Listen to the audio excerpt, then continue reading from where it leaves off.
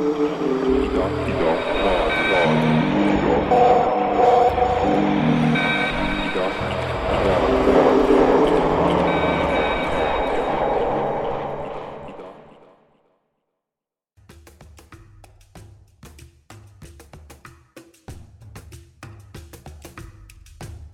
слушаете подкаст «Как рука ходит».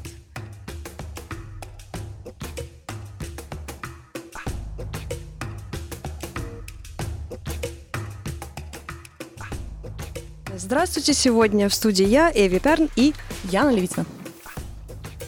В первое воскресенье марта, уже через месяц, состоятся парламентские выборы в Риге, Когу, Эстонии. В этом году будут участвовать 9 партий и 10 независимых кандидатов. Каждая партия получает количество мест пропорциональной сумме голосов, отданных ее кандидатам, на основе чего формируется правительство Эстонской Республики. Если ни одна из партий не получит в Риге, Коге 51 место, то фракции для формирования правительства объединяются в коалицию. Остальные фракции и члены Риги, Кога будут находиться в оппозиции. Несмотря на то, что правительство избирается на 4-летний срок, с момента предыдущих выборов коалиция распадалась 2 раза. У нас было 2 разных премьер-министра и 3 разных состава кабинета министров.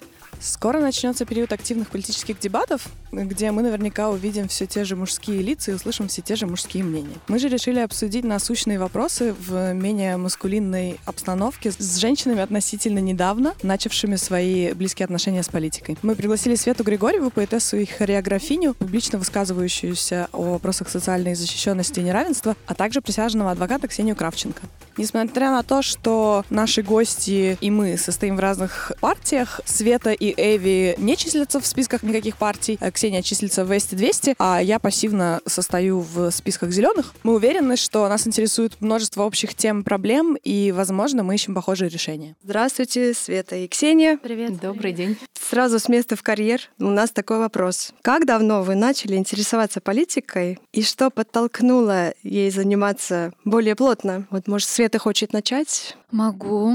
Ну, я бы сказала так, что я занимаюсь искусством, я пишу тексты, стихи, и я тоже делаю постановки танцевальные. Но я всегда как бы понимала, что политика и искусство — это все очень интимно связано. Кажется, в кризисах или, например, сейчас идет война, и мы сейчас понимаем, что, например, политика и спорт связаны, политика и искусство связаны. Но я как-то всегда понимала, что это все как бы одна сфера, для меня это все очень политично. Пример, самый такой легкий пример. Если вы идете в какой-то театр, вы хотите посмотреть спектакль о любви, то тогда вы видите там 99% это любовь между мужчиной и женщиной, это любовь, значит, гетеросексуальная, это любовь моногамная и так далее. И это мне показывает или репродуцирует какую-то там идеологию или понимание того, что, например, нормальная любовь. Как бы я вот от этого всегда смотрю, что искусство и политика связаны вообще. Света, девушка такая про любовь, оказывается. У меня все проще, я юридический сухарь, поэтому, наверное, я пришла в политику недавно через ковид и потом вот этот военный кризис. То есть, когда начался ковид, я впервые обратила внимание на то, что есть явное неравенство и очень разный посыл в том, что касается юридического совета и юридических пояснений в эстонской и в русскоязычной прессе здесь. Отличалось не только качество и количество разъяснений предпринимателям и людям в отношении того, что делать и как справляться с кризисом, будут ли пособия, как, собственно, использовать пособия, как получить пособие и так далее. То есть в русской прессе местной не было достаточных разъяснений. Я, собственно, взяла на себя и в свое тогдашнее адвокатское бюро вот эту миссию ходить, образовывать и просвещать. И когда началась война в Украине, стало особенно рельефно то, насколько различаются, собственно, понимание того, что происходит. И для меня стало ясно, что народ нужно просвещать и образовывать еще более серьезным образом, то есть это должно стать государственной политикой. Поэтому я, наверное, пошла в политику несколько месяцев назад с вот этой просветительской миссией, помимо того, что я объясняю, как исполнять договоры и что делать в случае неисполнения договора, я вот вижу свою миссию в том числе в том, что народ надо объединять, и идеалы гуманизма и либерализма надо нести в массы. Оба очень близких мне подхода. Меня всегда смущает дифференциация между политикой и всем остальным, мол, типа, почему вы занимаетесь политикой, или мы аполитичны, у нас другие дела, но на самом деле политика — это то, что делает нашу жизнь, это то, как мы управляем своим государством через представителей. Нельзя не интересоваться политикой, интересуясь благосостоянием вообще своего общества, потому что политики решают нашу судьбу и как будет развиваться наша страна, хотим мы того или нет. Вот. А насчет переводов, я постоянно тоже замечаю, буквально этой осенью было много новостей про изменения в законодательстве, допустим, даже с возрастом согласия. На русском языке не вышла от министерства новость о том, что возраст согласия поменялся. Последняя новость там про то, как исправить детей-наркоманов. Там какое-то такое, типа, что делать со сложными подростками. Там 2 абзаца текста. Почему это нельзя перевести? У нас ни у одной партии пока нет, насколько я знаю, нет предвыборной кампании, переведенной на русский язык. У центристов, которые больше всего у нас должны любить русскоязычное население, последняя новость 16 декабря. И только красуется плакат «Мы за вас». И никакой информации о предстоящей программе вообще нет. Вот именно об этом я и говорю. То есть наивно ожидать, что русскоязычным молодым и не очень молодым жителям Эстонии неважно, каков возраст согласия. То есть эстонцам надо объявить, что вот теперь с 16 лет можно, а русские, в принципе, уже и так в 21 начинают, и им не надо. Ну, это же глупо. То есть все подобного рода вопросы должны быть освещены равнозначно. Программу лично я переводила свой кусок, обещали коллеги опубликовать. Программа «Ести-200» вот не сегодня, завтра обязательно будет переведена. Мы считаем это очень важно. Я тоже посмотрела все сайты, я не увидела, чтобы были переводы, но на Facebook страничках у некоторых партий есть как бы русскоязычная версия их страниц. Там в сжатом виде были публикации о каких-то главных пунктах, которые волнуют, но вот на официальных сайтах, да, я не увидела ни у кого никакого перевода пока что. А такой вопрос. Вообще у нас в политике мало женщин, около 30%. И мне интересно у вас узнать, столкнулись ли вы с патриархальной иерархией или мышлением внутри партии или в своем окружении, ваше желание участвовать в политике? Как к нему отнеслись ваши окружающие? Я бы вообще не сказала, что в моем окружении кто-то когда-то вообще обращал внимание на то, какого я пола. Особенно, когда я пошла в политику. То есть, по-моему, сейчас уже кто-то где-то опубликовал статистику по поводу кандидатов, баллотирующихся в парламент, и больше всего в процентуальном отношении в списке женщин у зеленых, но у них не полный список. То есть, если бы был полный список, может быть, это соотношение поменялось бы, но, тем не менее, по факту это так. На втором месте Ести-200, и, по-моему, меньше всего у Экры, если я не ошибаюсь. Тенденция эта меняется. То есть, если говорить, например, о моей профессиональной организации, то ныне действующая председатель адвокатуры, замечательная Имби, активно ведет программу по поводу женщин, занимающих партнерские места в адвокатских бюро, и она их активно интервьюирует. У нас пытаемся это улучшить. За последнюю неделю в прессе было активное обсуждение того, нужно ли в советах государственных компаний увеличивать квоту для женщин. Кто-то говорит, что нужно, кто-то говорит, что женщины обидятся, если их по квоте будут принимать. Я не знаю, я бы, наверное, не обиделась, если бы меня в Совет «Исти-энергия» взяли за хорошую зарплату даже по квоте. Но, тем не менее, это скорее дискуссия ради дискуссий. Я бы сказала, что этот потолок на высокопоставленных должностях пока еще есть. Мы работаем над тем, чтобы он стал меньше. Опять же, не могу говорить про предвыборные кампании других партий. Т-200 прямо заявляет, что они будут за то, чтобы разными экономическими методами способствовать тому, чтобы представительство женщин в парламенте соответствовало представительству женщин в общей структуре, общей пирамиде населения. Финансировать партии таким образом, чтобы, скажем, какой-то элемент финансирования зависел от того, насколько соответствует количество депутатов от партии вот этой вот пирамиде, половой пирамиде в стране Эстонии. Наверное, как-то так. К Свете такой же вопрос. В принципе, ты много публично высказываешься на социально важные темы. Допустим, даже нашумевшая сколько-то лет назад речь на приеме президента, там же было очень много критики, насколько я помню, со стороны. Там было Расскажи очень много критики. со своей стороны, пожалуйста. Да, очень много критики было, но я как бы была к этому тоже готова, потому что если ты говоришь, меня зовут Света Григорьева, я из Ласнаме, я из эстонско-русской семьи, первая, которая получила своей семьи высшее образование и так далее, и у меня есть какие-то претензии к Эстонии, тогда, конечно, это будет фурором. В соцдемах есть как бы разные вот эти вот алagруппит, и там русскоязычное объединение. Там, да, я есть. Но Ну, типа не в составе партии, нет, а просто... Нет. Окей. И русскоязычное объединение — это не партия. У нас там очень 50%, мне кажется, женщин, и очень солидарно себя как бы ведут мужчины. Ну и поэтому, мне кажется, очень близко вообще вот это вот русскоязычное объединение, потому что я вижу, что там как раз... Я бы не сказала так, что пол не видит, потому что это тоже, мне кажется, проблематично. Если мы не видим что-то, тогда это как бы... Ну, я всегда как бы хочу понимать, почему мы некоторые вещи думаем, что это нейтрально, это мы не видим. Да, очень трудно.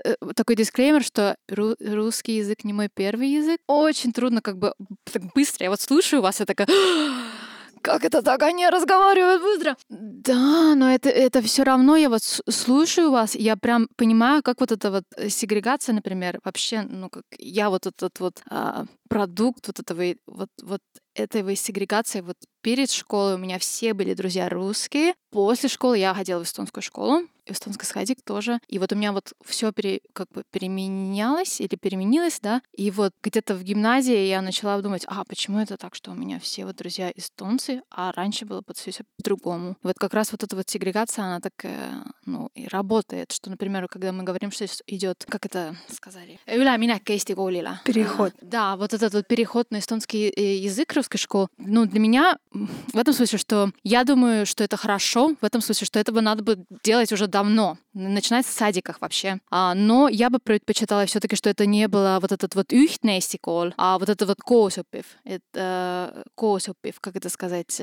Совместная школа. Да, совместная школа, что там и русские дети, и эстонские дети учатся вместе, а не так, что русские школы просто переходят на эстонский язык, потому что я тоже не понимаю, откуда все эти ресурсы, где вот это вот время возьмут для этого всего. Потому что я на себе как бы вижу, как вот эта вот сегрегация, она сработала, да? Вот эстонский для меня первый язык, сейчас это такая ассимилированная, а интеграция, она была больше, мне кажется, такая, двусторонняя.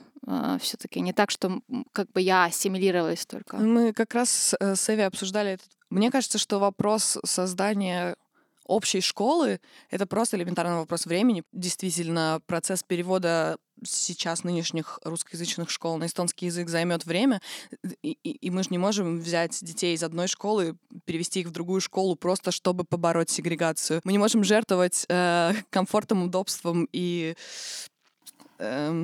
уровнем образования. Будем честны. Даже не об этом говорю. Как у нас часто решаются проблемы свысока? Говорят, вот чтобы все было хорошо, мы сделаем так, так и так, давайте перемешаем, положим этих детей в эту школу, этих детей в эту школу, и у нас будет все общее, и они будут перемешаны. Но этим детям, этому поколению будет точно некомфортно, потому что они начали свой путь со своими друзьями в этой школе, и их насильно... то есть это за одно поколение не делается, это делается постепенно, но первый шаг — это, безусловно, унифицировать систему образования, чтобы качество привести до одной и той же планки, и язык тоже. Потому что я, наоборот, ходила в русскоязычную школу, и эстонский язык был у меня лучшим экзаменом из всех, но, то есть там было типа 92 или 94 балла, но при этом по-эстонски я не говорила совершенно. У меня как раз, несмотря на то, что сейчас я разговариваю на эстонском нормально, но у меня абсолютно другой культурный бэкграунд, потому что я не соприкасалась с эстонской культурой вообще никак. Я не понимаю каких-то референсов, что такое онухейнеликус, мне пришлось гуглить. Это персонаж такой, если кто не знает среди слушателей, как типа я. в США как Кэрон. Вот, мужской Кэрон. Мне пришлось гуглить, чтобы перевести, потому что пришлось вообще вникнуть в контекст. Потом, когда ты учишься на русском языке, еще проблема потом учиться в университете на эстонском. То есть мне до сих пор невозможно учиться на эстонском. Это занимает у меня очень много ментальных усилий, потому что я не привыкла на эстонском учиться. Мне гораздо проще вообще на английском это все делать. Так что я была бы очень рада иметь возможность до этого на эстонском учиться. А еще один плюс, мне кажется, перехода, один плюс, что вот это твои карты, потому что всегда играли на выборах этой карты. Мы будем переводить школы, русскоязычные школы на эстонский. Это всегда играли. Потом выбирали этих людей, ничего не менялось. Сейчас хотя бы одну карточку они не могут уже играть, вот, потому что вот этот закон уже как бы в эти восту. Да. Ксения, раз мы уже начали говорить про школу, тоже спросить про опыт учебы в Эстонии. Я училась в русской школе. К окончанию школы я говорила неплохо. Лучше меня говорили только пара человек в классе, которые имели одного эстонского родителя. И я говорила хорошо, но, естественно, не так, как я сейчас. То есть я уже доучила язык тогда, когда начала работать здесь, в Эстонии. Естественно, безумно благодарна своим коллегам. Но я, наверное, поддержу Яну в том смысле, что я не полностью интегрирована. Я очень хорошо говорю на своем профессиональном языке, и много раз я получала комплименты от эстонцев о том, какой у меня красивый и правильный язык. И я действительно говорю, как пишу, потому что я по-другому говорить не умею. Ну вот я свои вот эти вот бюрократическое построение предложений знаю, оно грамматически правильно, а все омостов, а если есть какой-то культурный контекст или, скажем, какой-то разговорный язык, поскольку я не училась в эстонской школе, я не жила в эстонском общежитии во время университета и не пила пиво со своими эстонскими однокурсниками, то какие-то вот такие мелочи мне бывает сложно, и в разговорном языке я действительно могу потеряться, но коллеги поддерживают. То есть если там у нас какие-то коллеги, которые хорошо говорят по-русски, иногда я прошу, как это перевести, они мне помогают с пословицами, поговорками или вот объясняют вот это «ону хейналикус». Я вот пила с однокурсниками пиво, но мы пили пиво на английском. Ну, то есть здесь абсолютно я согласна и со Светой, и с Яной. Школа должна быть совместная. Помимо изучения языка как такового, то есть как просто средство общения, должен быть общий социальный контекст и у молодых, и у взрослых, и у пожилых. Люди должны общаться в единой социальной среде. Просто изучения языка явно недостаточно.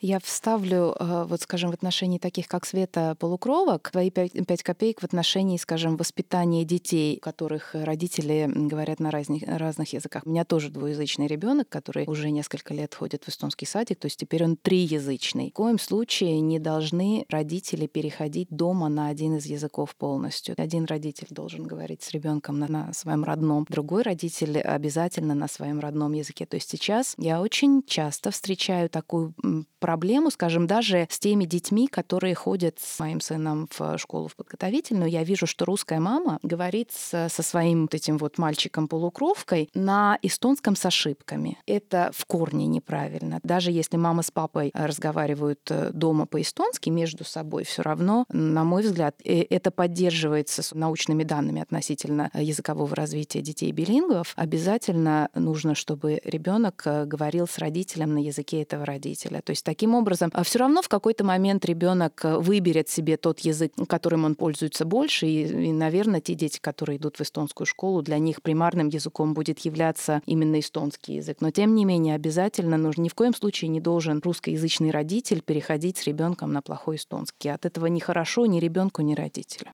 Думаю, что мозг ребенка очень пластичный, и в какой-то момент он будет исправлять своего родителя и поможет своей маме или папе. Мне кажется, что такое мышление программирует на то, чтобы люди боялись разговаривать в принципе. У нас большая проблема, что люди очень боятся говорить и совершать ошибки, потому что никто не хочет выглядеть дураком.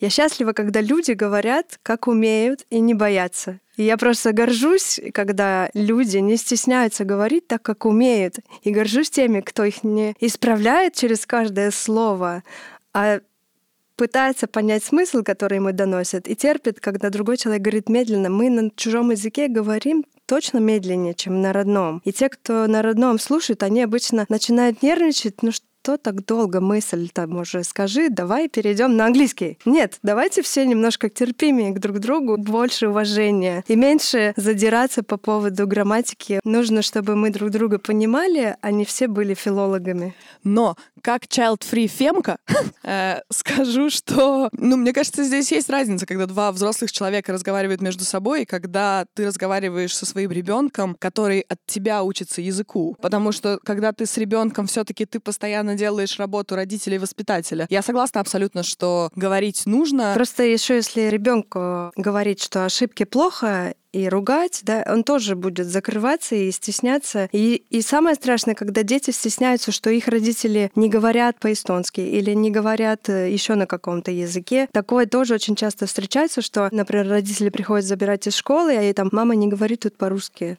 Знаешь, это жесть. Мне кажется, не должно быть таких стереотипов. Люди могут говорить на разных языках, и это окей. И здесь совершенно правы и Эви, и Яна. Надо различать те цели, которые взрослый человек ставит при изучении языка. То есть, когда он говорит со своими сверстниками, там, не знаю, в очереди в магазине или где угодно на работе, он учит язык, и он пользуется помощью других взрослых, которые с ним общаются. И общение со своим ребенком, который учится от тебя. То есть не надо учить своего ребенка тому языку, которым ты сам не очень хорошо владеешь. Что ты можешь общаться с ошибками с коллегами, но не с ребенком. А что касается детей, то, скажем, у меня ребенок недавно пришел из садика и плакал, потому что он ошибся с каким-то словом, не помню уже какое слово, и друг его начал смеяться, что как-то он не так сказал. И я ему говорю: ты на скольких языках говоришь? Он говорит: на 3. Я говорю: а друг? Он говорит: на 1. Я говорю: ну тогда завтра приди в садик и скажи: знаешь, если ты недоволен тем, как я по-эстонски говорю, давай с тобой по-английски будем разговаривать. Посмотрим, сколько времени он продержится. Ну, подумал, успокоился. Но тем не менее, дети в садике, которые слышат, что я всегда прихожу в садик и говорю со своим ребенком по-русски, они иногда подбегают ко мне и говорят: а вот вы по-русски говорите, я тоже умею по-русски. Там есть пара полукровок. То есть надо все-таки отстаивать ту позицию, что язык — это средство общения. То есть нельзя отождествлять, скажем, не знаю, язык врага или язык потенциального противника со средством коммуникации. Чем больше у тебя этих языков, тем лучше и тем удобнее этому ребенку и этому взрослому вообще в жизни. И то, что кто-то говорит по-русски и может общаться со своими русскоязычными коллегами или даже с представителями каких-то других государств, просто используя русский язык как язык общения, это хорошо, это обогащает. В этом смысле, скажем, директор французского музея тоже пару дней назад высказался, что, извините, если мы рассматриваем Россию как потенциального врага, то врага надо знать. И поэтому не надо наше вот это новое поколение лишать того, что через 20 лет мало ли что произойдет, а мы, собственно, и не понимаем, что там происходит за этим железным занавесом. Поэтому чем больше языков знает человек, тем лучше. И надо способствовать тому, чтобы дети учились. Я, может, хотела еще добавить чуть-чуть к этому, что почему, например, я не умею разговаривать и по-русски так же хорошо, как я разговариваю, например, на эстонском. Окей, школа — это как бы один фактор, но второй фактор, который я тоже как бы поняла, когда обдумывала все это. Я, конечно, родилась в 88-м, я касфасин, выросла, да, это все-таки это в демократии, да, но я помню, такая атмосфера была очень тяжелая в этом смысле. Я, конечно, не видела там никаких драк между эстонцами и русскими, но это всегда как бы я слышала об этом, и я прям чувствительным таким ребенком, я прям помню, что я чувствовала, что русским быть — это ничего такого хорошего, надо быть эстонцем. И мама меня тоже, например, связывала, когда я пошла в школу. Из меня выращивает эстонку. И я прям помню, что я очень активно вот эту всю русскую идентичность я от себя отталкивала. Я прям даже не хотела, чтобы в школе кто-то знал, что я там, например, умею разговаривать на русском, и что у меня там русский папа, и вообще что-то такое. Вот это вот тоже, мне кажется, на сегодняшний день, по другим, конечно, причинам, но я вот чувствую, что, может быть, сегодняшние дети, которые вот растут сейчас, или, может быть, еще нету, но они будут скоро, вот у них, может быть, будут такие же проблемы, как у меня маленькая, что они будут от себя, потому что дети, они чувствительны, они умны, и они как бы ты вот чувствуешь, да, что атмосфера такая: нехорошо быть русским, не разговаривай на русском, и вот будут отталкивать свою вот эту часть идентичности. Ну, нужно стараться, чтобы атмосфера была... Но это, как сказать, параттамату. Неизбежно. Ну, мне кажется, нам сейчас помогает то, что мы, в принципе, как общество отходим от бинарных понятий и отходим от плоской идентичности. Да, ну то есть мы не воспринимаем русскость и русскоязычность и российскость как одно и то же. Я для себя, допустим, в своей речи четко отделяю, что я русскоязычная эстонка. Я не могу сказать, что я эстонка, потому что я не росла в эстонской культуре. Это называется рустонка. Но при этом я абсолютно не русская в плане не российская и все-таки не росла 100% на русских идеалах культурных, потому что я все-таки в эстонском пространстве вращалась. Поэтому для меня это очень разные понятия: русский, русскоязычный и российский. И чем больше мы обращаем внимание на то, что идентичность в принципе детальна, что не обязательно не быть русским, чтобы быть эстонцем, что можно все это смешивать, тем меньше таких проблем будет. Мне кажется, что сейчас этой поляризации с войной, конечно, пришло больше, но мы все равно поднимаем эти вопросы о том, что российскость не значит русскость. Не все, но мы стараемся их поднять и распространить как-то здесь тоже. Мне, например, в бытность мою, то есть во время учебы в МГУ, это было начало 2000-х, мне несколько раз говорили, что ты не русская. То есть вот, казалось бы, и говорю правильно, и...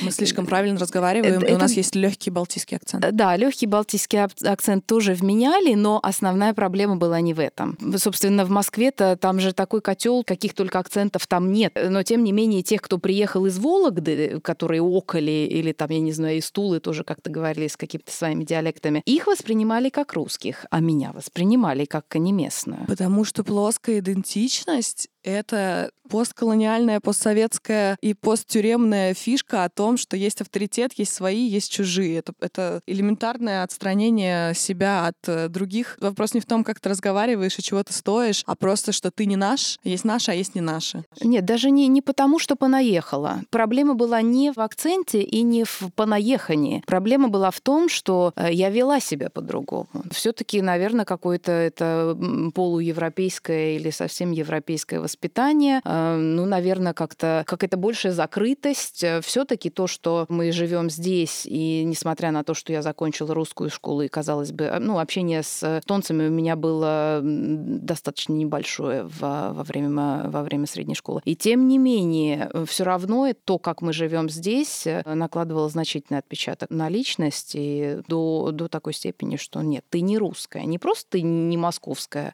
а ты совсем не русская. Случайно делаем еще один выпуск про язык. Перейдем к другому неязыковому вопросу.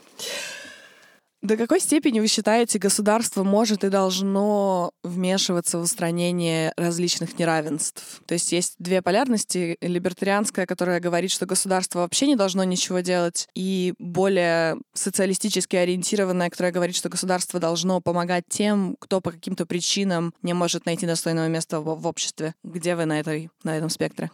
Мне нравится, скажем, если взять современную психологию, есть такое понятие, которое я не могу перевести с эстонского на русский, и Андер Уусберг им активно занимается, называется мюксамине. То есть это подталкивание человека к правильному поведению. На мой взгляд, в отношении устранения всякого рода неравенств заведомо провальным является насаждение равенства, потому что нельзя сделать человека счастливым насильно. Но можно создать со стороны государства такие условия, чтобы человеку было удобнее, выгоднее и для себя более приемлемо поступать вот таким образом, чтобы, скажем, обеспечивать равенство. Или в отношении любых других, скажем, каких-то паттернов поведения, которые государство считает приемлемым в данной ситуации, просто сделать так, чтобы было удобнее, не знаю, заниматься спортом, чтобы было удобнее быть здоровым, чтобы было удобнее обеспечивать равноправие, потому что просто так, если, скажем, штрафовать предприятия, в которых в правлении недостаточно женщин, вряд ли это приведет к тому, что вдруг завтра, после того, как введут обязанность обеспечивать половину управления, вдруг появится 50% управленцев, которые будут при этом еще хорошими управленцами. То есть, все-таки компания должна обеспечить то, чтобы она функционировала, а не обанкротилась, а не то, чтобы уборщицу поставить в правление, и она вдруг начала руководить каким-нибудь промышленной компании, где 100% мужчин. Поэтому мне кажется, что в этом отношении государство должно проявлять гибкость и, собственно, приводить к тому, чтобы люди добровольно через просвещение, опять же, и образование пришли к тому, что равенство — это хорошо и правильно. Не насильно, а через просвещение. А может быть, добавлю сюда то же самое, кстати, что я сказала в «Розовом саду». Для меня вот это равенство, это значит то, что у нас вот этот стартовой пакет, мне так нравится это мейстепа, но Это не значит, что вот все должны быть как бы на одном вот пьедестале и идем. Но равенство для меня все-таки это значит, ты помогаешь тем, кто нуждается в этой помощи. Это значит то, что мы понимаем, что у нас есть системные структурные проблемы. И опять-таки, это значит то, что если Света рождается родителям, у кого нету, например, высшего образования, это значит, что мне будет тяжелее тоже достигнуть это самое высшее образование. Если кто-то уже рождается в такой семье, где оно уже есть, это значит, это будет, может быть, 100%, но ты уже как бы рождаешься в такой вот сортовой пакет. И это, мне кажется, надо понимать, что людям надо помогать. Так что это я очень антинеолиберальная в этом смысле, что мне не нравится жить в таком обществе, где все ориентировано на схеме этой конкурентности, как мы только конкурируем с друг другом, и это как бы самое вот это вот главное, да, вот что я вот реально хочу жить в такое обществе. Мне кажется, Эстония, она такая маленькая страна, но как у нас может быть периферия? А у нас есть она периферия. Я с этой периферии. Окей. Но я-то вижу, например, опять же, идем обратно к это самое образование. Эти дети, с кем я вот на Лилином этом дружила, они пошли в русскую школу. Я потом смотрю, кто из них дошел до высшего образования. Одна из этих. Очень много детей. Опять же, почему? Потому что у них стартовой пакет другой, не самый лучший. Я хотела бы, чтобы в идеальном вот этом обществе мы понимали, что у нас есть вот эти вот проблемы, и у нас есть столько много крутых людей, у кого есть столько потенциала. Почему мы просто их бросаем? Вот меня бесит это. Извините, вот у меня такой русский, вот реально, вот этот русский от этого слина, 45, вот оттуда бесит до меня. Это еще нормально. Ладно. Ну вот просто... В этом смысле я поддержу Свету. Персональное государство, поддержка того, кто нуждается. Это важно. Не выделить пособие на детей на каждого ребенка по 50 евро или там по 100 евро или по 150 евро. Кому-то эти 150 евро нужны, а кому-то нет. Помогать надо адресно. В этом смысле Света совершенно права. При этом не всем обязательно надо помогать, чтобы все достигли равного уровня. Ну, кто-то не хочет до этого уровня, кто-то, может быть, хочет вообще в другую сторону двигаться. Помогите ему там.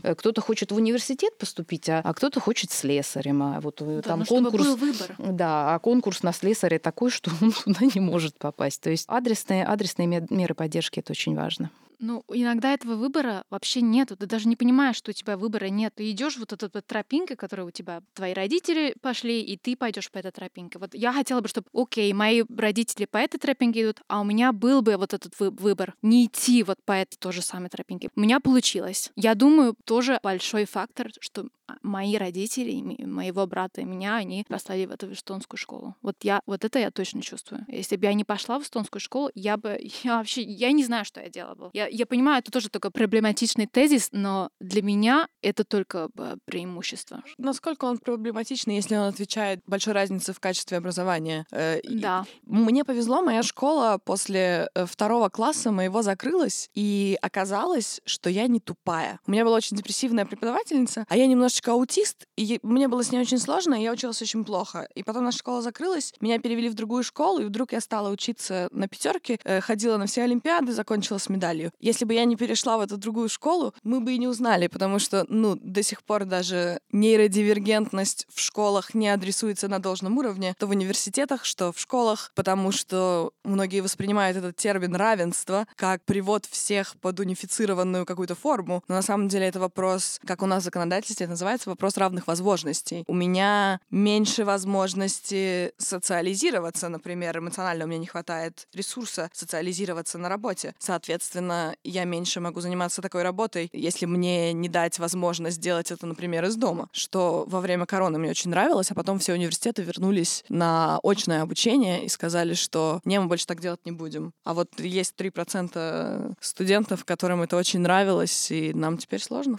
По поводу выборов. Хотелось вспомнить прошлые выборы, как прошли. Немножко цифр. Право голоса на прошлых выборах было у 68% населения. И явка общая составила 63 2,7%. Почти 40%, значит, вообще не принимали никакого участия и оставили свой голос как бы в воздухе, да, никому его не отдали. И самая большая явка была в Харюма, Тартума, Раплама, больше 60%. И самая маленькая была в Идавирума, где всего было 48% проголосовавших от тех, кто имел эту возможность. Вот у меня такой вопрос. Столько у нас за последние 4 года всего произошло, столько кризисных ситуаций, и столько раз менялось правительство, коалиции, и мы смогли увидеть разные партии в работе, так сказать. Как поднять активность избирателей к этим выборам? Времени осталось мало. Очень много людей как бы говорят, что я бы хотел проголосовать, но я не понимаю, за кого. Как вот можно, вы считаете, поднять явку? Мне кажется, здесь имеет смысл вспомнить историю с Брекситом. Когда обсуждали в Англии и по всей Европе этот несчастный Брексит, очень много было голосов со стороны вот молодых, образованных англичан и причастных, что Брексит — это такая глупость, это же такой провальный проект для Великобритании, это не пройдет, и ни в коем случае никто в это не верил. У меня лично было несколько друзей и знакомых, которые мне плешь проели по поводу того, как это плохо и как это невозможно, и этого не случится никогда. Я каждый раз, когда очередной британец говорил про этот Брексит, говорила так: вот ты живешь здесь, или ты сегодня здесь, как ты будешь голосовать? У вас ты получил какой-то открепительный листок, ты придешь в посольство, или ты поедешь обратно в свой Лондон, или у вас есть электронное голосование. Они все как один отвечали: мне все понятно, я проголосую вот там-то, там-то. А в результате практически никто из них не проголосовал. А их родители консервативно настроенные, то есть это высший средний класс Англии, они, естественно, были настроены про Брексит, и вот вам, пожалуйста, с 2% превышением Брексит случился. Теперь они каждый раз ездят обратно в Англию и говорят: каждый раз я приезжаю домой и иду на какую-то вечеринку по поводу отъезда очередного моего друга обратно к себе, не знаю, во Францию, в Италию, потому что в Англии больше невозможно, и все бизнесы выезжают из Англии. То есть они недовольны. Поэтому основной посыл такой: если вы не хотите, чтобы в стране случилось что-то, что совершенно не будет соответствовать вашим интересам, чтобы к власти пришли те, кого вы совершенно никаким образом не поддерживаете. Я не агитирую ни за какую конкретную партию. Идите и голосуйте, осуществляйте свое право голоса, потому что если вы этого не сделаете, то вам останется обвинять только себя в том, что государством управляют не те, кого бы хотелось вам, а совершенно какие-то противоположные вашим взглядам люди. Потому что этот пример на примере большой страны уже случился, и совершенно не исключено, что у нас произойдет то же самое. Поэтому обязательно реализовывайте свое право голоса, если оно у вас есть. В прошлых выборах мы напоролись на такой момент, что две противоположные, казалось бы, силы сделали коалицию, потому что все-таки центристы всегда позиционировали себя как, в кавычках, защита русскоязычного населения, но при этом они вошли в состав правительства с партией, которая называет нас раковой опухолью на государстве. То есть на такое тоже можно бороться. Для меня лично сейчас была бы или не была бы мне близка программа центристов. Я опасаюсь похожей ситуации, потому что я вижу, что они опять выбирают эту стратегию поляризации, а-ля давайте разделим голоса на две партии, а потом соединимся опять, потому что они могут. То есть тут тоже так видно, что нужен гораздо более детальный анализ. Мне кажется, вообще большая проблема в том, что у нас гражданское общество очень слабо. Люди реально чувствуют, что от них вообще ничего не зависит. И, может быть, вот этот большой процент людей, которые вообще не голосуют, для них все равно там или будет ЭКРА, или реформисты, или СТ-200, или соцдемы, или зеленые. Хоть какая коалиция будет, в их жизнь никакие перемены не принесет. Это как раз опасно. Мне кажется, тоже тут это большая проблема, то, что политика вообще, она очень девальвированная в этом смысле, что это такой триггер слова, да, ты уже, например, может, не знаю, как у Ксении, но здесь ты говоришь, что я, например, пойду в политику, люди же такие: да, ну вот это ты уже знаешь, да, на корму, да, не ожидала, к кормушке идешь, так далее, так далее. Вот одна вещь тоже, может быть, я с русскоязычным объединением, в соцдемах, иногда тоже ходила вот, как сказать, вайля, вот она вот тала. На улице вот делать как бы предвыборные кампании. Вот это вот, когда ты разговариваешь один на один, тет-а-тет с людьми, вот ты видишь, что вообще их интересует, а кто вы, за что вы, почему мне за тебя, например, голосовать. И вот я думаю, вот выходить больше к людям, выходить, разговаривать с ними, потому что, да, вот по телевизору только смотреть эти дебаты, где все друг друга просто поливают какой-то там такой... Да и где на самом деле просто нет элементарного времени нормально раскрыть вопросы. Я, конечно, за эстоноязычными дебатами слежу меньше, но то, что на ТВ+, допустим, в форме дебатов выходит кто кого передача, там элементарно нет времени выразить нормально никакой тезис. Я туда ходила разговаривать. Только успеваешь сказать: вы не правы, сексист, расист, Хельме. Все, нет просто времени больше ни на что. А хотя бы там не орут так, как на ТВ. Соглашусь здесь со Светой в отношении, скажем, нашей незрелости гражданского общества. На мой взгляд, есть прямая связь между тем, что ответила Света, люди считают, что от них ничего не зависит, и тем, что отметила Яна, партии не выполняют своих обещаний, данных избирателям. То есть, если люди не голосуют за того, кого они считают, собственно, достойными представлять свои интересы в парламенте, и не призывают своих посланников в парламенте к политической ответственности. Каким образом происходит призвание к политической ответственности депутата? Вы за него в следующий раз не проголосуете. Если вы вот дали ему мандат, ваш мандат получил, а потом взял и сформировал коалицию с какой-то партией, которая полностью противоположна тому, за что вы голосовали. То есть, вы в следующий раз скажете: знаешь, дорогой, как-то нет тебе доверия. Вот я за этих проголосую, они вроде бы как еще не так сильно выморались, или вообще кому-то новому свой голос отдам, которые только сейчас на выборы пришли. Поэтому гражданское общество должно отстаивать свои права как избирателей, и партии должны все-таки следить за тем, что они обещают, а что они потом делают. До этих 4 лет у нас было все как-то более спокойно, скажем, да, и казалось, что от выборов к выборам ничего не меняется. Но менялось. Экры постепенно наращивали. Да, они ж не появились 4 года назад. Когда они первый раз тогда получили свои первые мандаты, по-моему, в шоке были очень многие. Тоже как ситуация с Брекситом, но никто не верил, что вот этим популистам люди поверят, что можно поверить и идти задать голос. Это вы знала. Я даже писала Кая Каллас в Дельфи. У них нету этого потолка. Кая Каллас говорит, есть 10%. Все, тогда реально у них было 10%. Я написала в Дельфи статью. Дорогая Каллас, у них нету потолка. Но я как понимаю, сегодня им и не надо этого, потому что они мобилизируют своих избирателей как раз через экры. Да? Они играют то же самое, что реформисты играли с центристами там 10 лет назад, да? Мне кажется, проблема большая еще в том, что между выборами мы считаем, что мы ничего не должны делать, потом наступают выборы, мы просыпаемся, говорим: ой, что как, опять получилось плохо, никто не пришел, но все эти 4 года можно было что-то как минимум надоедливо себя вести. Не только мы, этот партии тоже так. Если посмотреть, как они себя ведут, как они активируют себя только перед выборами, и это ведь тоже раздражает, если честно. Потому что мы их не пинаем. Понятно, что понятно, что было бы хорошо, чтобы они все делали сами, но если мы будем их пинать... А зачем они тогда вообще туда хотят, в политику эту? Если я буду только пинать и пинать, а когда мне работать, свою работу делать, и пинать их, и это еще Поэтому, в том и суть, что сейчас, когда это, в кавычках, ответственность отдельных активистов пинать политиков, получается, что это очень много работы. Когда у тебя более активное гражданское общество, где каждый делает 1 пиночек в месяц, то это получается 1,3 миллиона пиночков, если все этим занимаются. Но у нас этим занимаются единицы, поэтому это получается очень много работы. А тогда вопрос, потому что я не знаю, спрашиваю вас, как активизировать, как сделать так, чтобы у нас было, не прям так самое лучшее, но лучше, чем сейчас это гражданское общество. Как сделать так, чтобы пинали не только там Света или Ксения, да, а пинали реально почти все. Как это сделать? В упрощенном варианте даже то, что ты говорила,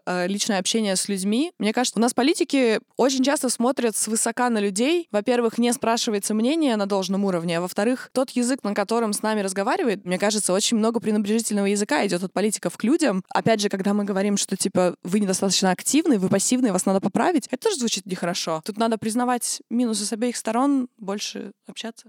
По поводу популизма. По поводу популизма послушаем с удовольствием. Что касается популистских заявлений той или другой партии, это совершенно никакой не секрет, и любой, кто интересовался политикой хоть сколько-то, хоть какое-то время, знает, что предвыборные обещания партии сводятся к тому, чтобы раздать денег. Даже те партии раздают деньги, которые никогда никому ничего не давали, а перед выбором они вдруг как-то расщедриваются. Поэтому уже на прошлых выборах, скажем, я точно совершенно отметила совпадение по большому числу пунктов партий, которые, казалось бы, отстаивают очень разные интересы. То есть, собственно, выбирать-то было не из кого, потому что все говорят одно и то же. Если вы спрашиваете, как выбирать партию, за кого голосовать, то надо все-таки смотреть немного шире. Читать не конкретно предвыборную программу, в которой обещают раздать денег, повысить пенсии. Пенсии все равно до 1000 евро повысятся через 4 года, потому что инфляция и индексация. То есть этого обещать не надо. Но, тем не менее, люди верят. Надо все-таки смотреть немного шире. То есть что эта партия сделала за 4 года для своих избирателей, нарушила ли она свои обещания, не нарушила она свои обещания. Если нарушила, то как?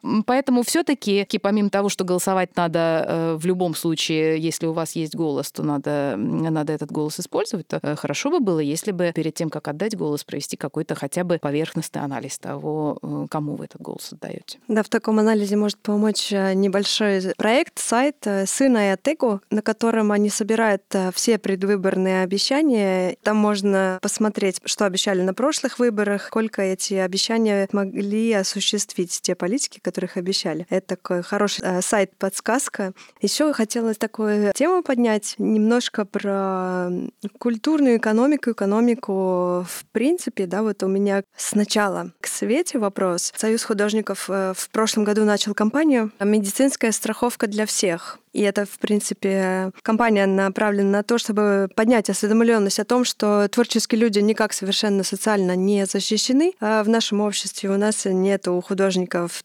элементарной медицинской страховки, потому что обычно творческая работа подразумевает, что ты не работаешь с понедельника по пятницу, а ты работаешь от проекта к проекту, и там совсем другие деньги и совсем другие условия. Вот, Света, расскажи про эту кампанию. И есть ли какой-то свет в конце туннеля, что что-то изменится? Ну, мне кажется, здесь все-таки большой такой намек. Это проблема фрилансеров. Да? Я тоже, например, фрилансер. Я тоже работаю с проекта к проекту. И это значит, что иногда в один месяц у тебя там 3-4 проекта, один месяц вообще ничего. Ну тогда я пишу, тогда я делаю что-то другое. Но это значит, что ты живешь или стипендиумов, что значит, у тебя нету дохода, от которого идет этот соцналог, как называется, это социальмакс. И это большая проблема, потому что это значит, что у тебя ни пенсионного стажа не будет, у тебя нету вот этой страховки, и вот это как прекарная жизнь, это особенно сейчас, вот с инфляцией, потом пандемия, которая была у нас тут 2 года, самый культурный сектор, он, мне кажется, больше всех вообще потерял, потому что все было закрыто. Опять же, фрилансеры, мы вообще ничего не могли делать, не работать, ничего. Сейчас, конечно, например, есть такая культура капитал. У них переменялось то, что раньше они гонорарами платили стипендиями. Сейчас они выдают только когда, например, у тебя 80% книжки уже сделано. В процессе ты можешь как бы получить стипендию. И потом уже, когда у тебя книжка уже сделана, на издательство, на гонорар, ты уже получаешь, оттуда уже налоги идут. Да? Но это тоже такая новая вещь. И опять же, это то же самые цифры, которые были прошлый год. Ну, если ты получала, например, там 1000 гонорар, теперь ты получаешь 1000 гонорар минус налоги. И что?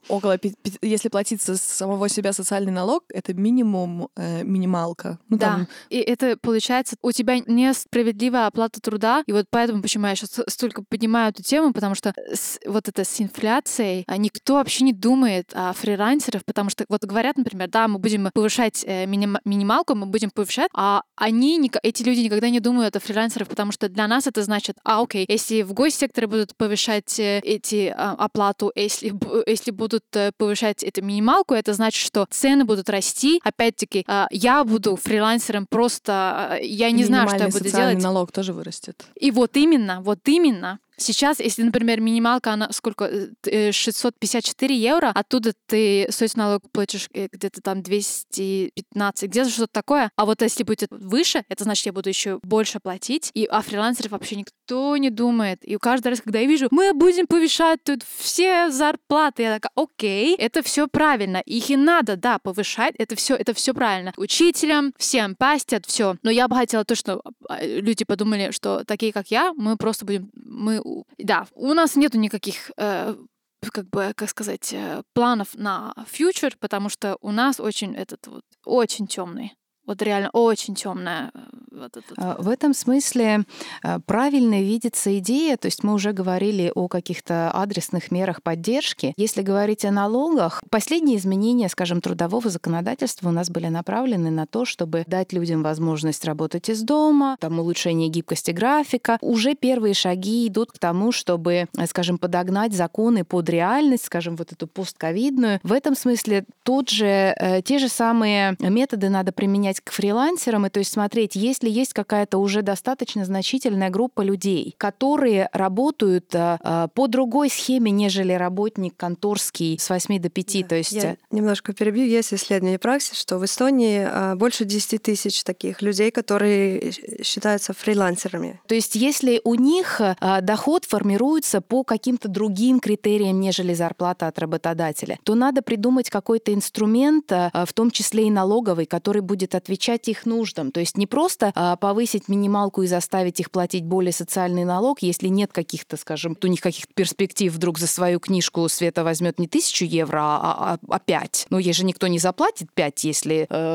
хорошо, конечно, если заплатит, но тем не менее Никто вот ожидать того, что Света вчера свою книжку в прошлом году продала за 1000, а сейчас она почему-то ей каким-то образом удастся найти спонсора, который ей 5 заплатит. То есть эту группу лиц надо тоже как-то объединить и придумать решение, которое будет отвечать их нуждам. То есть целенаправленно. Не обязательно для этого менять все налоговые законы и, не знаю, уменьшать ставку социального налога. Просто можно сделать исключение, что вот те, которые работают так...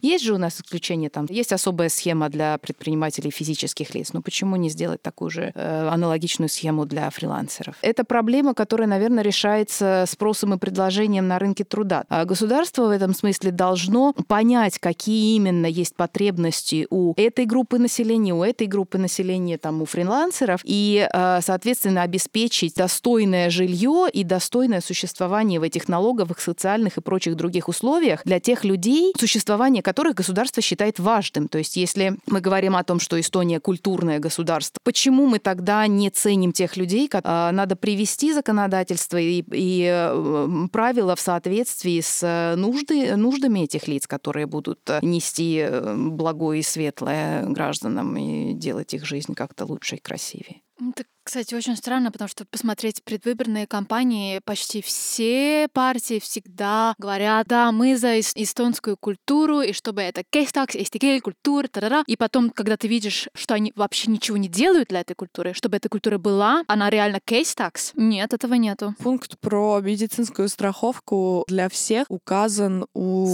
соцдемов, у зеленых. Про культуру у всех написано, что мы хотим сохранять эстонскую культуру. Только они ничего о эстонской культуре не знают. Но пункт о нормальной страховке, о соцзащищенности работников культуры нет. У СТ-200 тоже есть. Именно вот в отношении фрилансеров тоже есть. Да. Интересно. Читайте. И мы так бурненько перешли уже к той черте, когда нам пора заканчивать. И у нас сегодня передача с вами новая рубрика. Мы спросили наших слушателей, чтобы они задали по предстоящей теме какие-то вопросы, которые их волнуют. Я вам сейчас их задам. Первый вопрос у нас, значит, такой. Хотелось бы услышать о классных женщинах в политике Эстонии. Вот.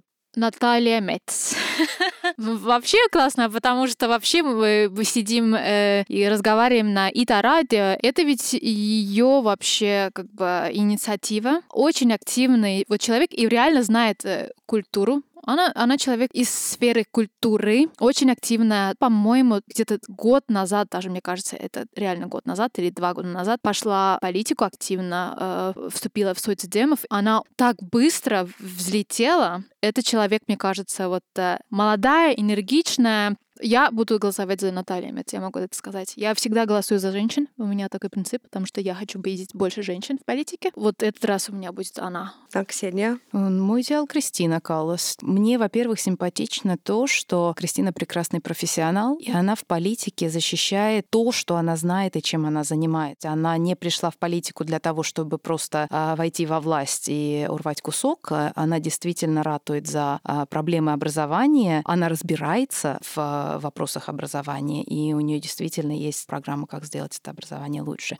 Следующий вопрос. Очень короткий. Что по экономике? Ох, Задача государства в экономике должна состоять в том, чтобы дать предпринимателям возможность развиваться. Неправильно субсидировать утопающих, правильно дать возможность тем, кто в состоянии работать. То есть помогать адресно и не мешать тем, кто работает. У меня вообще об предпринимателей все равно. Я не хочу жить в стране только которая называется Sarvik. По экономике я могу так сказать. Опять-таки, я хочу видеть, чтобы людям, которые нуждаются, им помогали. Вот это вот я хочу видеть. И как раз вот это вот те люди, которых я знаю хорошо, это люди, которые working class люди. Вот я хочу видеть, чтобы им помогали в первую очередь. Они только вот неолибералам, которые хотят стать... У которых 3+ детей. Да, 3+ детей, которые хотят стать миллионерами и иксарвиками. Нет.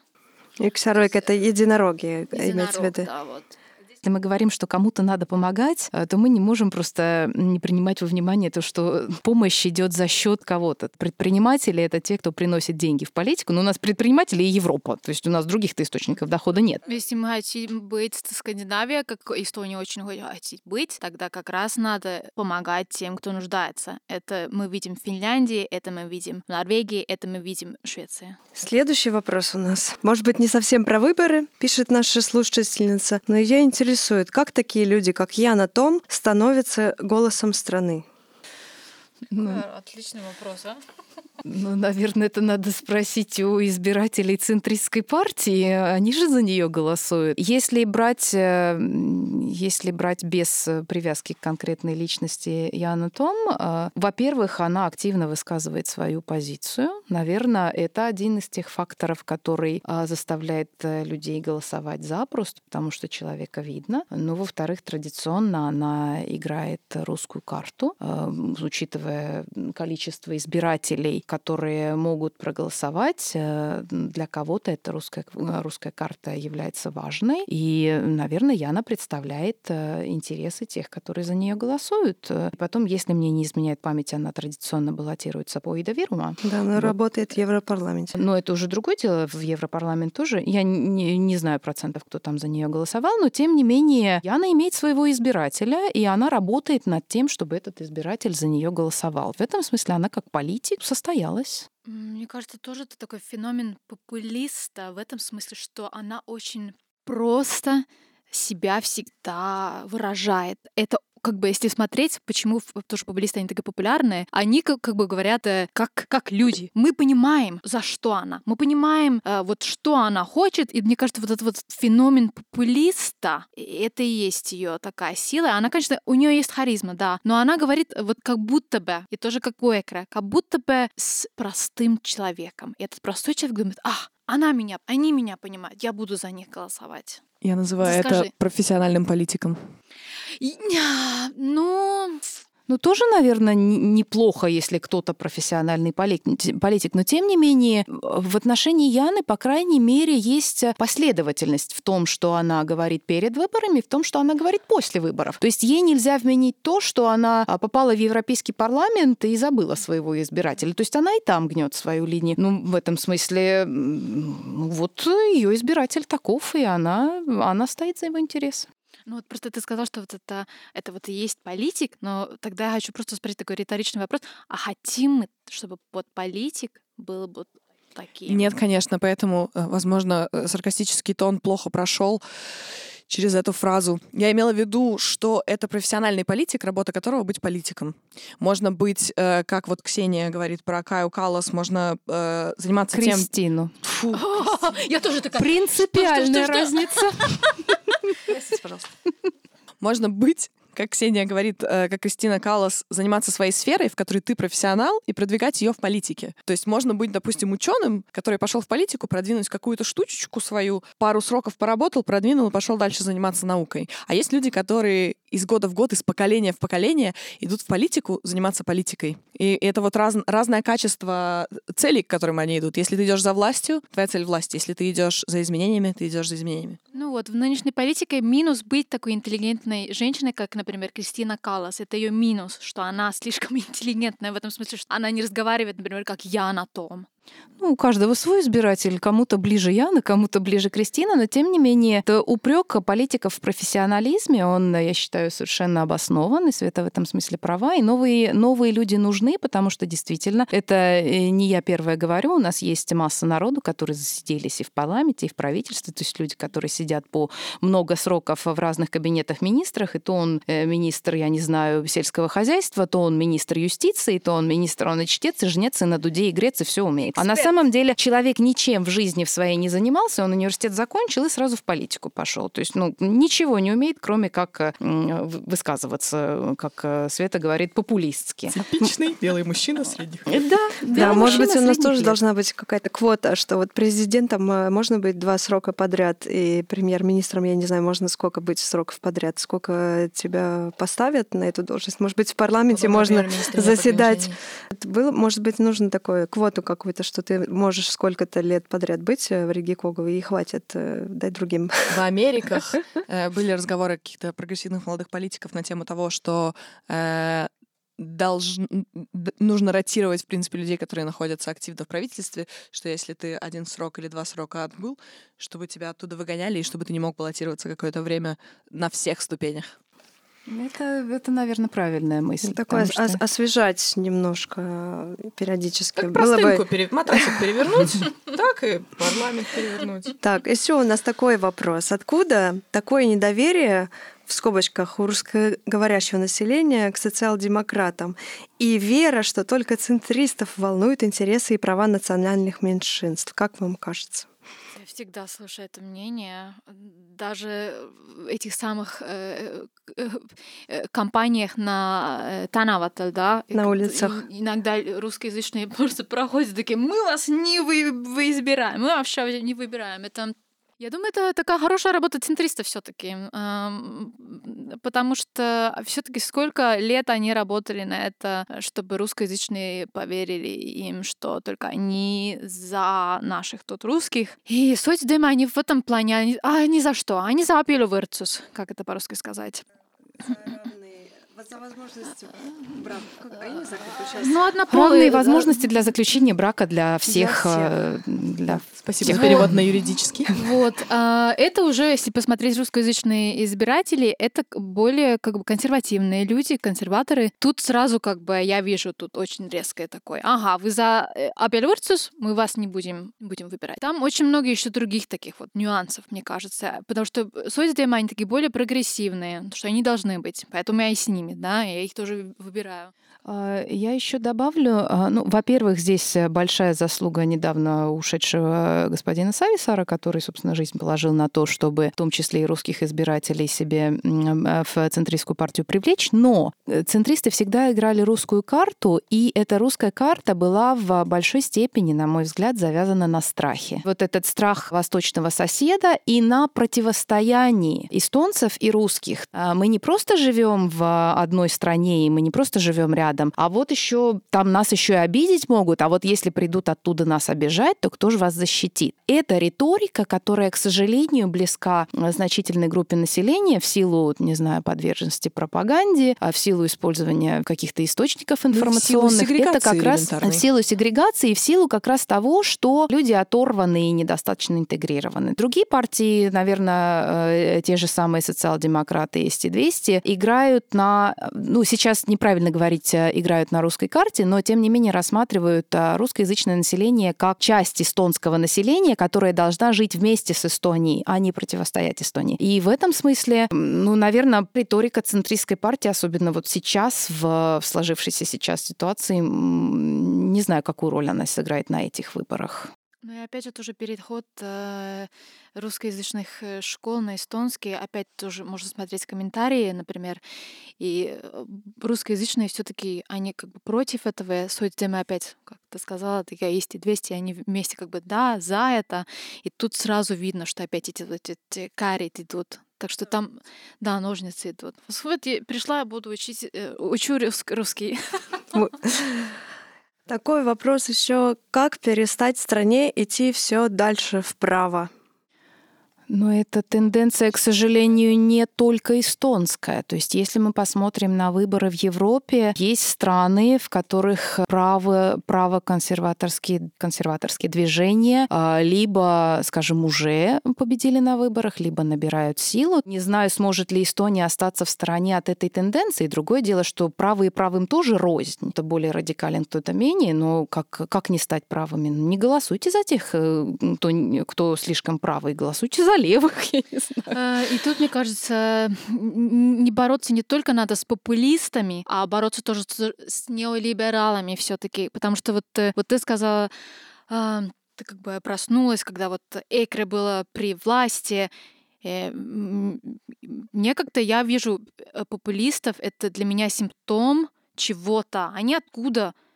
Они не просто так, один день, популисты. Нет. Да, безусловно. Это просто помогло мне очнуться и увидеть, что что-то не так. Просто до этого я не замечала, а тут оно было настолько передо мной, что мне пришлось заметить, что все идет куда-то не туда. Мне кажется, вот если говорить о терминологии, мне кажется неправильным приравнивать популизм и правость. То есть популизм может быть и левый. Раздача пособий направо и налево, кому надо, кому и не надо, это тоже популизм. Вот, не знаю, скажем, снижение пенсионного возраста, в наших реалиях это не очень возможно, но если сейчас какая-нибудь партия выступит с идеей, давайте, значит, снизим пенсионный возраст до 50 лет, это тоже будет популизм. Всем разница, все уже свои финансовые фонды вывели. Тем не менее, то есть популизм — это проблема не только ультраправых и не только консерваторов. Здесь надо в этом смысле очень внимательно смотреть. Если партия, которая в целом не отличается популизмом, вдруг начинает раздавать деньги, то это тоже попахивает чем-то странным.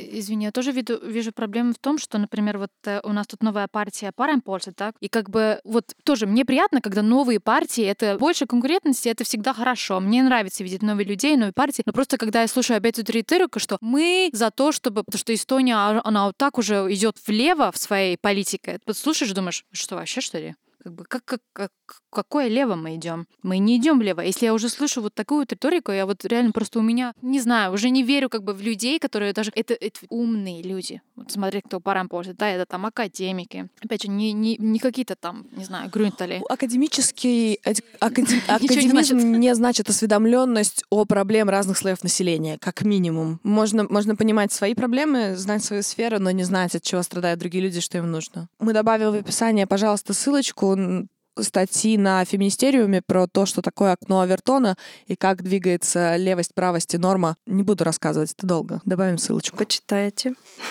Одной слушательнице интересно, почему на государственных русскоязычных каналах игнорируют непопулярные партии или недостаточно освещают их, или чуть ли призывают не голосовать. Я бы тут просто ответила сама кратко, что у нас нет государственных каналов, у нас есть общественно-правовые, и которые вещают на русском языке, это Радио 4, это В+, и по их регламенту устава они должны перед выборами приглашать представителей всех партий, популярных, непопулярных, давать одинаковое эфирное время, чтобы они высказались. Канал не имеет права призывать кого-то голосовать, не голосовать, но если гости во время дебатов что-то высказывают, это их личное мнение, этих гостей, и не стоит сваливать вину на радио или телеканал. А вы как считаете?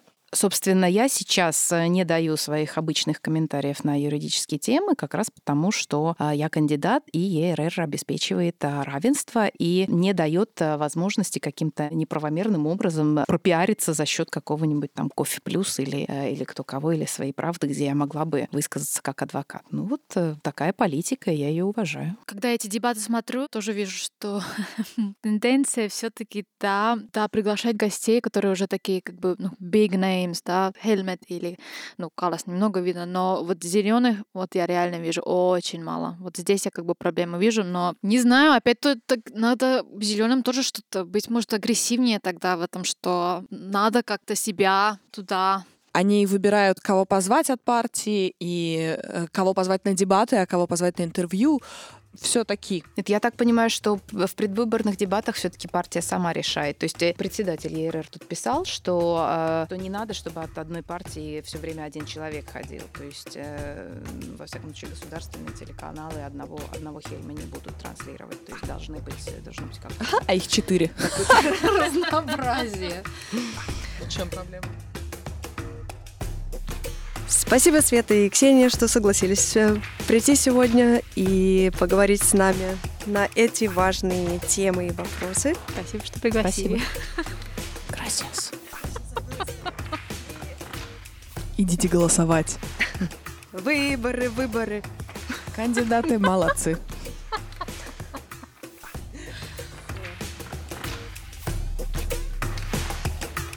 Спасибо, что вы дослушали этот выпуск до конца. Напоминаю, все наши прошлые эфиры и будущие эфиры вы можете послушать в архиве интернет-радио Ида на Spotify площадке, Mixcloud, Google Podcast и на YouTube.